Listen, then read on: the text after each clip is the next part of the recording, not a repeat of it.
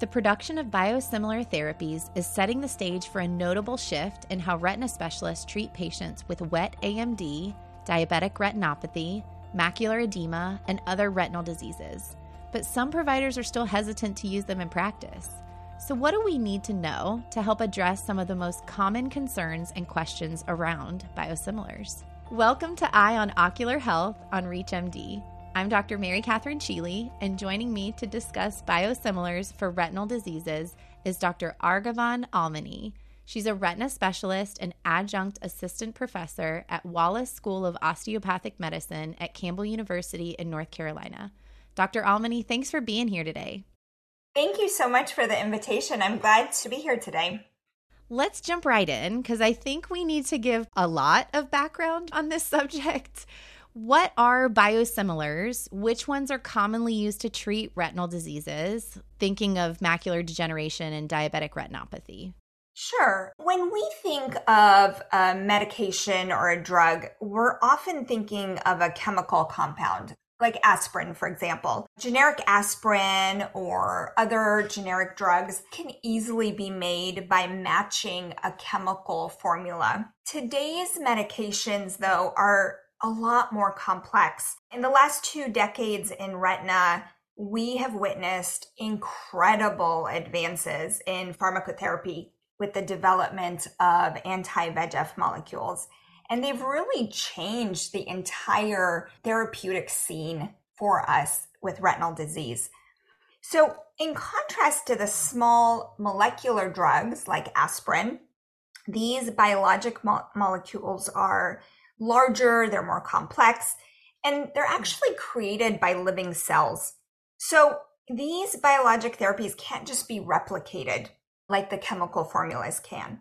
These biosimilars, when they're created, are meant to be highly similar, but not the same to the biologic product, so the original reference product.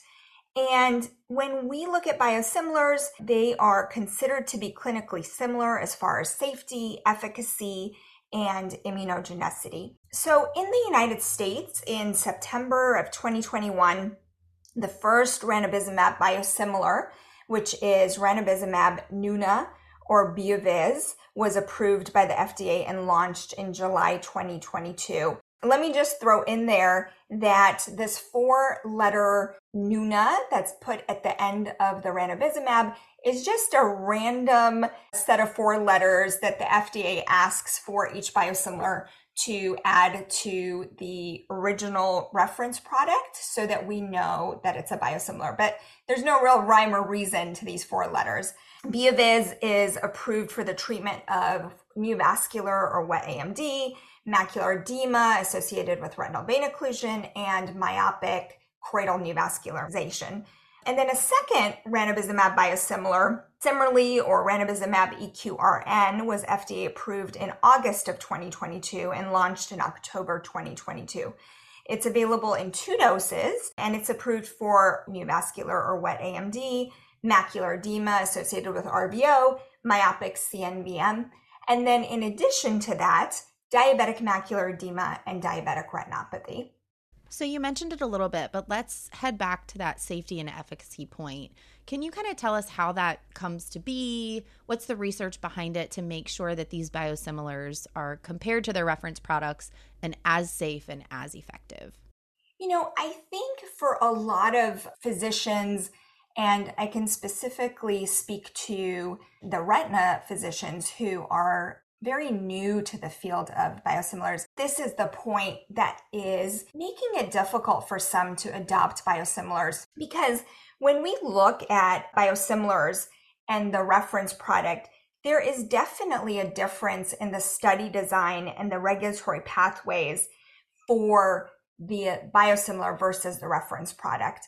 There's many differences, but I think the 2 biggest points that we can think about are, number 1, when we think of a reference product, so in this case, for example, ranibizumab, the phase 3 clinical trials require 2 clinical trials, whereas for the biosimilars, only a single phase 3 clinical trial is required for FDA approval. The thought is that a single clinical trial is sufficient because pharmaceutical equivalence is established in earlier testing phases, and so 2 clinical trials are not necessary to show that similarity or equivalence. And then the second point that's different is the primary endpoint in these clinical trials. So retina specialists are used to long data points. For example, a lot of the recent clinical trials have been at 12 months and many have gone out to multiple years. So when we think about ranibizumab, the clinical trials that allowed FDA approval went out 12 months, and then there were follow-up studies that went longer than that. But for the biosimilars, these primary endpoints, and when we say primary endpoint, we're often talking about best corrected visual acuity, because in retina, that's what it's all about. It's about vision, is going to be 4 weeks or 8 weeks. And so that's a big difference for retina specialists to wrap their heads around. The reason that the 4 and 8 week primary endpoints are acceptable is because it's thought to allow us to focus on the highest sensitivity of the efficacy curve. So that means that we're looking at where the money is in terms of non-inferiority and where we see the most efficacy of these intravitreal injections. For those of you just tuning in, you're listening to Eye on Ocular Health on ReachMD. I'm Dr. Mary Katherine Cheeley, and I'm speaking with Dr. Arghavan Almony about biosimilars for the treatment of retinal diseases.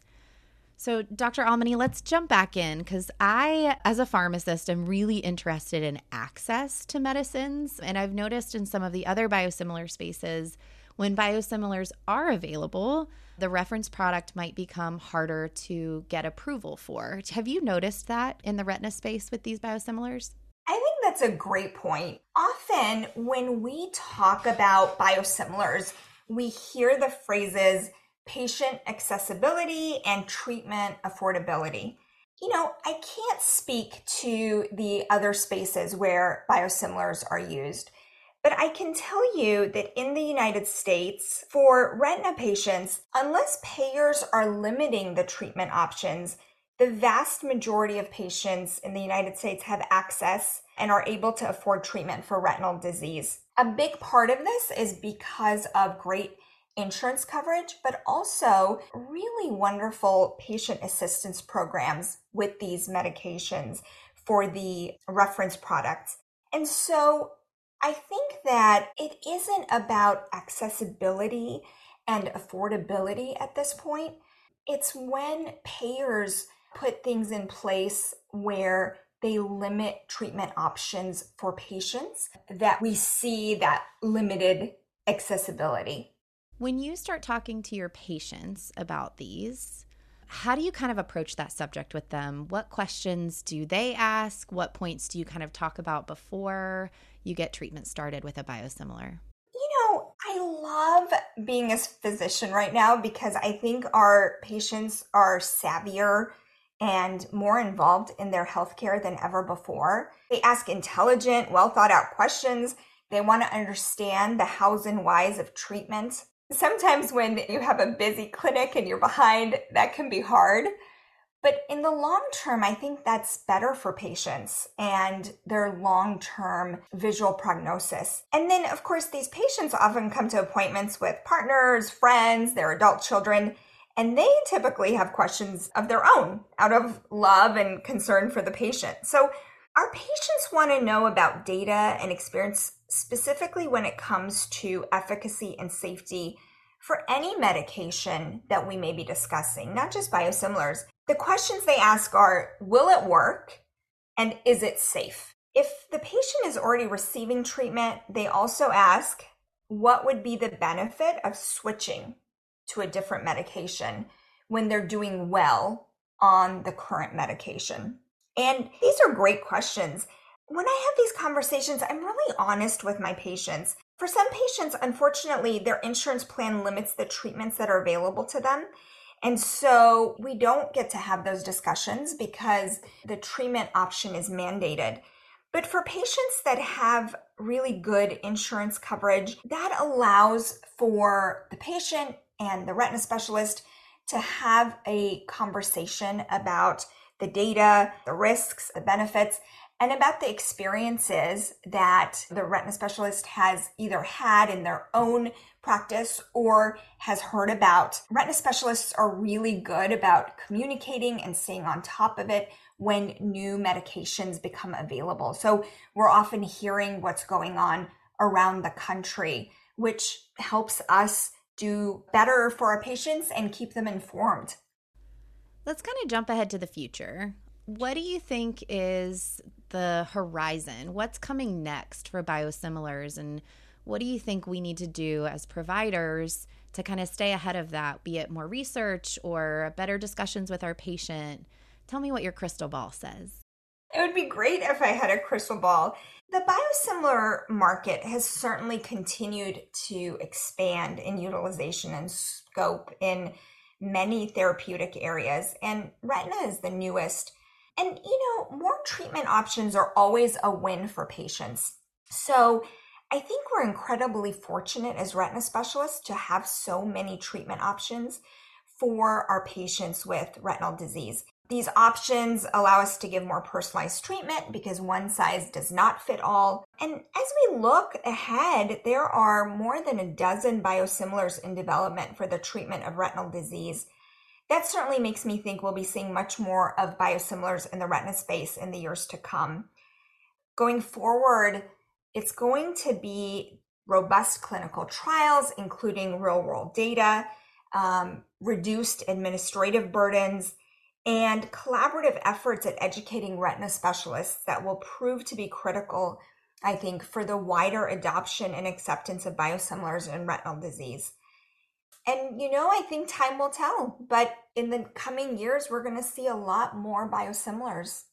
I agree with you. I think this space is growing. I think there's only going to be more and more, which is why conversations like this are so important to have. And this has been a great discussion on biosimilar options for patients with retinal diseases. Thank you so much to my guest, Dr. Arghavan Almony, for joining me to provide her insights in this area. Dr. Almony, it was so lovely talking to you today. It was wonderful being here. Thank you for the invitation. For ReachMD, I'm Dr. Mary Katherine Cheeley. To access this and other episodes in the series, visit Eye on Ocular Health on reachmd.com, where you can be part of the knowledge. Thanks for listening.